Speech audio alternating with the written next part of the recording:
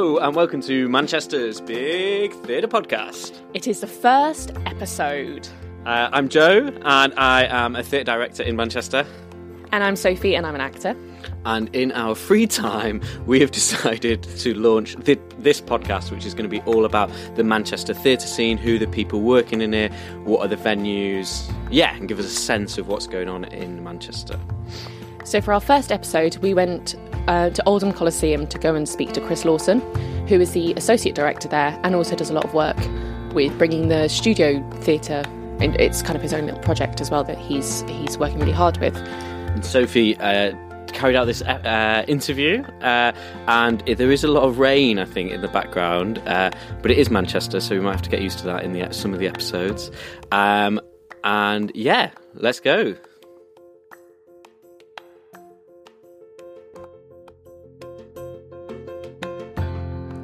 Hello and welcome. Thank you very much for speaking to us today, Chris. Our first question we wanted to ask you was, can you tell us a bit about yourself and how you came to the Northwest? Yes, so I've been at the Oldham Coliseum for 2 years, 2 years this week, I think, and moved up from North London. I was living in Hackney and working in Islington at the Armida Theatre. And so I came up for the job of Associate Director, which is fairly rare for a director to have a full-time position in a building. So it was something that I couldn't miss. And here I direct mainstay shows. And I'm really enjoying it. Lovely. And how does your role fit in within the building and the other people around you? So it's kind of, when I came, an associate post didn't exist. So I kind of, on day one, had certain things that I was brought up to put into place. And other than that, it was kind of just creating the role as well. So I guess the basis of the role is directing on the main stage. So at the moment, I'm doing 3 shows a year. I've just finished Jumpers Up and Under. And before that, I had Hard Times and Jumpers for Goalposts. So that kind of takes maybe 6 weeks at a time. So that is the vast majority. And then aside from that, it's the studio. And when I first came, there was not really any studio work. So I was charged with creating a studio program. And so I'm programming the work in the studio and running the artist development side of things as well. Just trying to give opportunities to artists across the country that maybe haven't been here, and just trying to open the door, I guess, and make it a little easier for people to come and work here, and making sure that we're seeing different actors, directors, designers on and off the stage. Lovely. And can you tell us about one of your biggest achievements you felt or you found since you've come to Oldham? Has it been in the studio or has it been main stage? Or? Oh, good question. I guess for main stage, it was probably Hard Times. I was given a Dickens, and I'd never done a Charles Dickens before. And the kind of size and the scale of the piece was absolutely huge. Just as an indication, there was, I think, 350 lighting cues, and we'd normally have 150 to 180. So just the fact that I had a cast of 7 playing so many parts, and they were all multi-rolling, and we had music in the piece. So I was really proud of that, because it was a piece that I'd maybe not have expected to do myself. And the studio, just as a whole, really, that we had a black box space that we're sitting in now that didn't really have much work in it. And all of a sudden there's kind of 30 companies a year working in there. And I think within that, giving free rehearsal space to artists has been something that I've loved to be able to do. Certainly myself, I know how hard it can be to get rehearsal space or afford rehearsal space. So to see this room sitting empty and be able to go, here it is, come and use it, was probably one of the nicest things that I've been able to do. Brilliant. And so going back a bit, can you tell us a bit about your training and just about your journey and how you got here? Yes, I trained as an actor originally, which not loads of people know. I spent 3 years at Bretton Hall, which is part of Leeds Uni. It is now over at Leeds University. So I spent 3 years acting and absolutely loved it, and thought that would be the career path that I would pursue. I left drama school and realised I wasn't particularly very good at it. Awful memory. So learning lines there was a few indicators that were telling me not to do it. And in the third year of drama school, I'd started directing theatre and education tours in the community and in schools. And it was kind of that took my attention. After actor training, I kind of moved around a little with my partner. We lived up in Edinburgh. And so kind of did bits at the Fringe, started to make my own work, and then trained as a teacher, which at the time I thought was a genius idea. Train as a teacher and be able to, I guess, do supply work when I wasn't directing. So I trained at Goldsmiths as a secondary school teacher and kind of got caught in it, actually. I ended up doing it for 4, maybe 5 years. By the end of that, I was head of drama at an academy, a secondary school in Hackney, and kind of woke up one day and just went, oh, I've been teaching 4 years. This wasn't the plan. And even though I loved it, there was still that itch that needed scratching to go and make work. So all the time I was kind of doing Fringe work in London, and that was getting a bit more attention and going quite well. So when I was teaching, I did a part-time master's at RADA and Birkbeck in text and performance with the directing pathway. Finished the masters, handed my notice in at school, had a brief meltdown as my bank balance changed drastically, and suddenly reverted back to pasta and pesto every day and things like that. My partner looking at me, gone out, but actually being really supportive because she knew it's what I wanted to do, and did some freelancing, teaching at drama schools, directing at the Arcola in London, Soho Theatre, and finding a love for new writing, so the High Tide Festival, places like that, and just start to build a CV and get an understanding of what the work that I wanted to make was. And then I was at the Almeida for 2 years, started with in their education department, working with schools, colleges, universities, working with artists aged 18 to 30.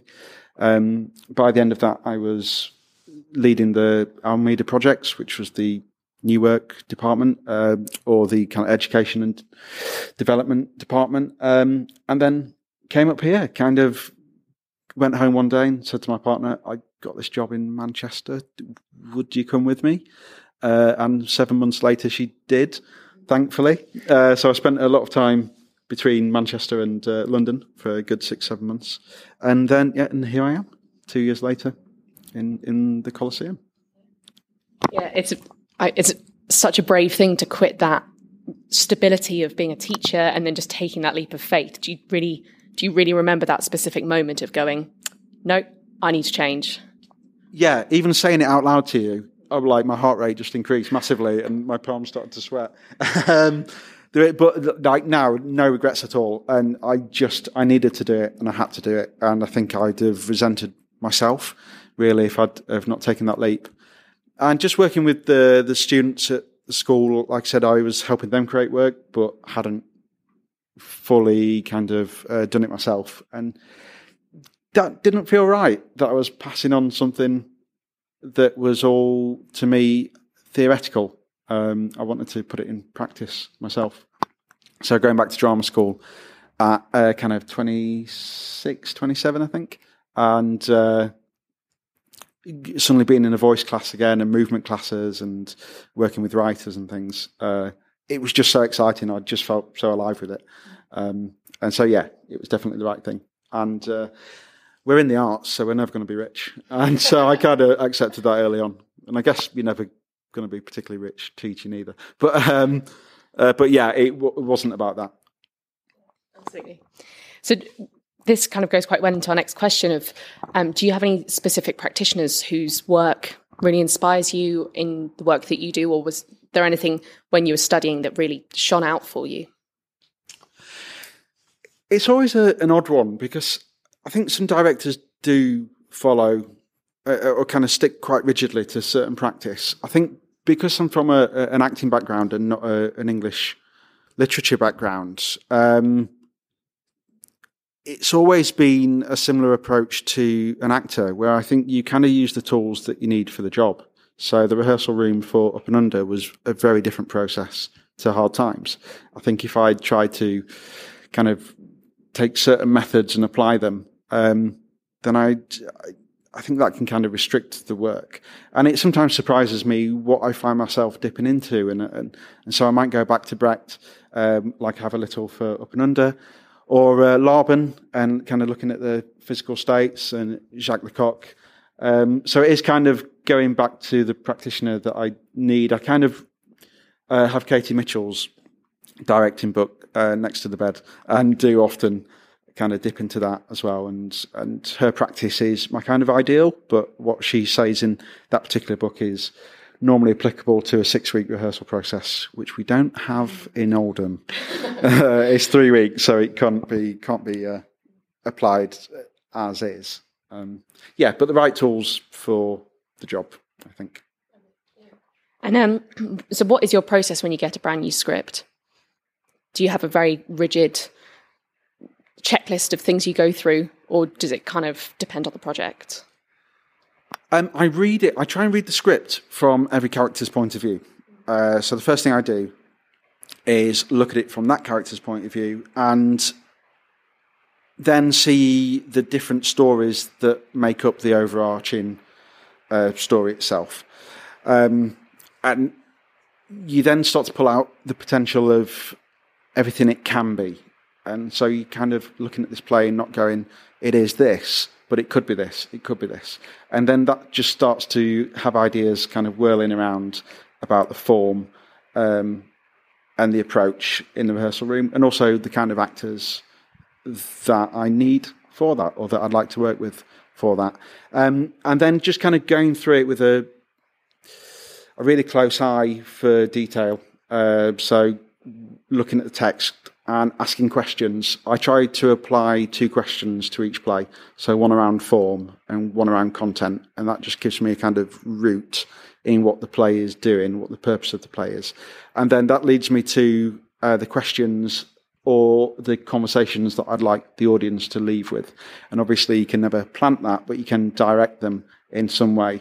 And I kind of look at a text and go, if I go to the bar after and I hear the audience talking about the play, what is it that they're going to be questioning? What is it that they are going to comment on? And just so, what is the play going to do? What and how is that story going to impact on people?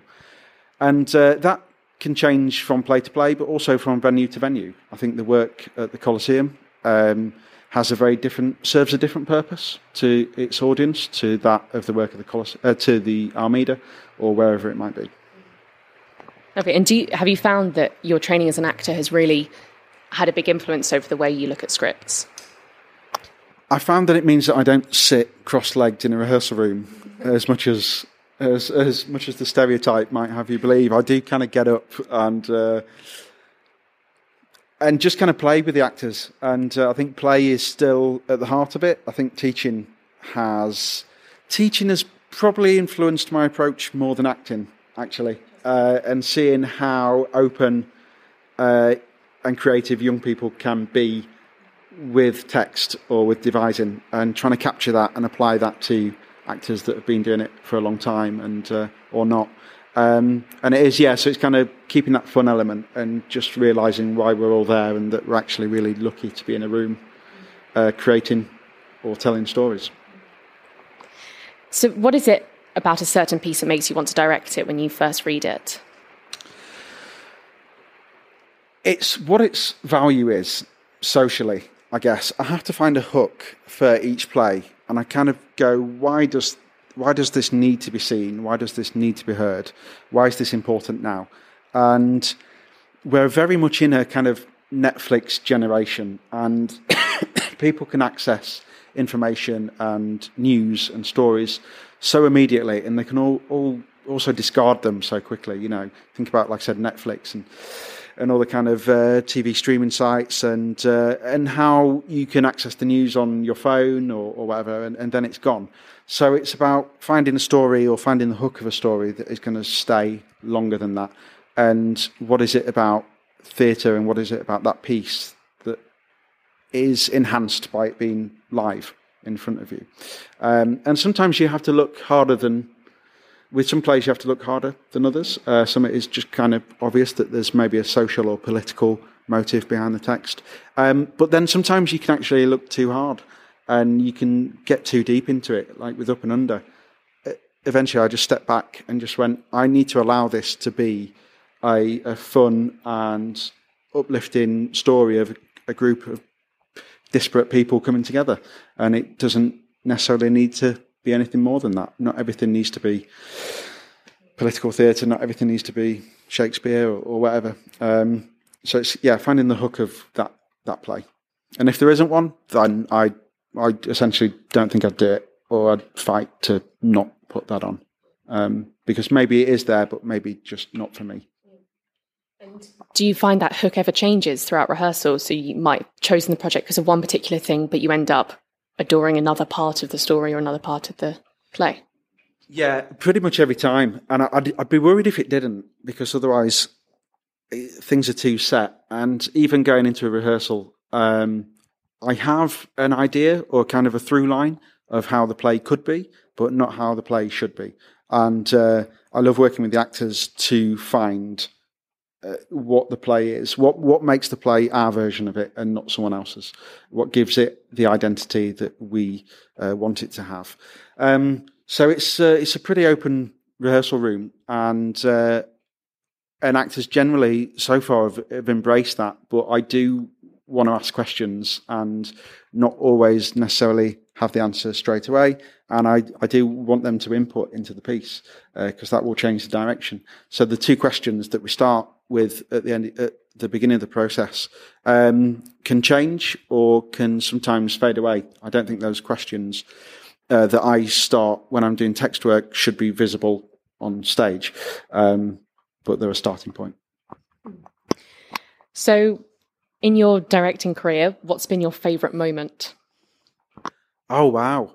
Being paid to do the job. It's crazy. I sometimes wake up and go a number of times in a room and I'll just go to people, how has this happened? You know, like choreographing rugby scenes in slow motion and just going, what went wrong or right, depending how you look at it. So, yeah, just so many moments with every play. There are things. I think my work in my masters for my dissertation has been the kind of highlight so far. I looked at the play in a day concept and looked at responsive theatre, and over 6 weeks worked with a cast of 7 and 2 writers, and we would meet at 7:30 in the morning. We'd get the newspapers from that day and we would devise in response to that. And then we'd put it on at 7:30 that night, and we'd have a stage manager who was following live news feeds. And if there was any breaking news, she'd say, and they'd respond to it. And it's done in other ways, but it's quite often done comedically, whereas we kind of want to look at how we can do that and not just default to making light of it. And so we had a different show every night. And it was just so, I just raw, and the energy in the room every night, and absolute fear from the actors and the audience as well. So obviously, if you don't do it, you don't have a show. We always did, thankfully. Yeah. Exciting stuff. So, what have you found have been the challenges of being a director, and like juggling it with your personal life as well? Because it's obviously so easy to just let it take over all the time. Do you have any checkpoints that you think, right, I need to take a step back now, or? I just burst with enthusiasm for doing it, and it can take its toll, and I do have to have moments. Certainly in Manchester, the theatre scene is thriving, but also quite close. Buildings are all fairly accessible, and a lot of people in the industry know each other, and so there's just so much to see. I think I've been to something every night this week, and that's with my own show as well. And luckily my partner is an actor, so she gets it completely. But it just means that you're living a life, as you'll know yourself. And I've not eaten at home for 5 days. And And you can be up at 9 a.m, and so you can be in a rehearsal room at 9 a.m, and then like tonight I'm doing a Q&A that's at 9:45, and so the hours are crazy. But I wouldn't change it for the world. And a tough question now: where would you see yourself in 5 years? I see myself in 5 years at the Oldham Coliseum in the new building, and I'm very much looking forward to being there. Should I still be employed by the Coliseum at that stage? But all going well, I will be. It's going okay so far, I think. And so, there's a new building opening in 2020. And I'd, if possible, love to see that through, I think. There's going to be a studio. We've got a studio at the moment, which is a 50-seat black box theatre, and the studio in the new build is 175 seats. So just the potential to support artists, to be in that space, it is absolutely amazing. So in 5 years, the building will be a couple of years into its new space, and making work on the main house stage, but also working with companies and getting as many artists as we can on the stage and giving people a chance to create work. And you obviously do a lot of freelance work as well. How are you sort of planning to nurture that work over the next few years? I'm not doing as much as I freelanced a lot more in London. In Manchester, it's kind of the Coliseum is full-time and pretty consuming, so I'm not doing so much, but there are moments. I'm about to do a JB Shorts, and I support a lot of the work at 53.2 and Manchester ADP as well. So it's just kind of choosing the work that is right for me and work that I can genuinely and honestly fully give myself to. Otherwise, it's not fair, and there are plenty of great directors out there that could be doing it. So a little more selective with freelance work at the moment. But some things you just can't say no to. Like I love doing the Take Back Theatre stuff when they ask me, because it's responsive political theatre and it's kind of what I care about, what I believe in. But that doesn't help with sleep patterns and general sanity. Sorry, just to go back to Take Back Theatre, we'll just do a quick. Do you want to do a quick explanation of what they do? Yeah. So Take Back are a theatre collective, and it's Bex Harrison, Julia Hesmond-Holsh, and Grant Archer, and I think they've been going for 2 years now. And they respond to political and social events, so Trump's inauguration and various things that have been on. So they quite often they do 10 takes on, so like the last election, things like that, and they do short plays, script and hand plays that are responding to it. So finally, if anyone listens to this and go, I just need some more of Chris, how do I know more about him? What's the best way to sort of follow your work and see what you're up to? Twitter, I guess. I've just gone on Instagram as well, so I don't get it at all. I've put 4 photos on there and some people have liked them, so that's all good. So I guess Twitter I kind of use a lot for work and things like that, and the Coliseum website as well, the kind of artist development page. And if people email me, I do try and respond, and people are probably listening going, you've not replied and it's been a month. But I do sit and try and get back to people as well. Or sometimes just picking up the phone. I'm not always in the office, but when I am, like I said, the lovely thing in Manchester is you can have a chat and a coffee with people, and they are generally open to that. So, pop into the Coliseum. Maybe I shouldn't say that. Or something again, everyone will just be, you said just come in. And I'll be like, not now.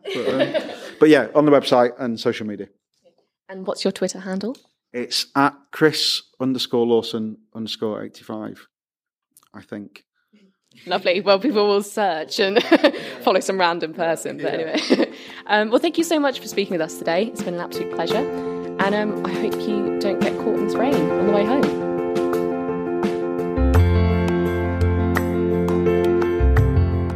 Well, that was Chris Lawson, and first interview done, Sophie. Well done. Thank you very much. What did you think?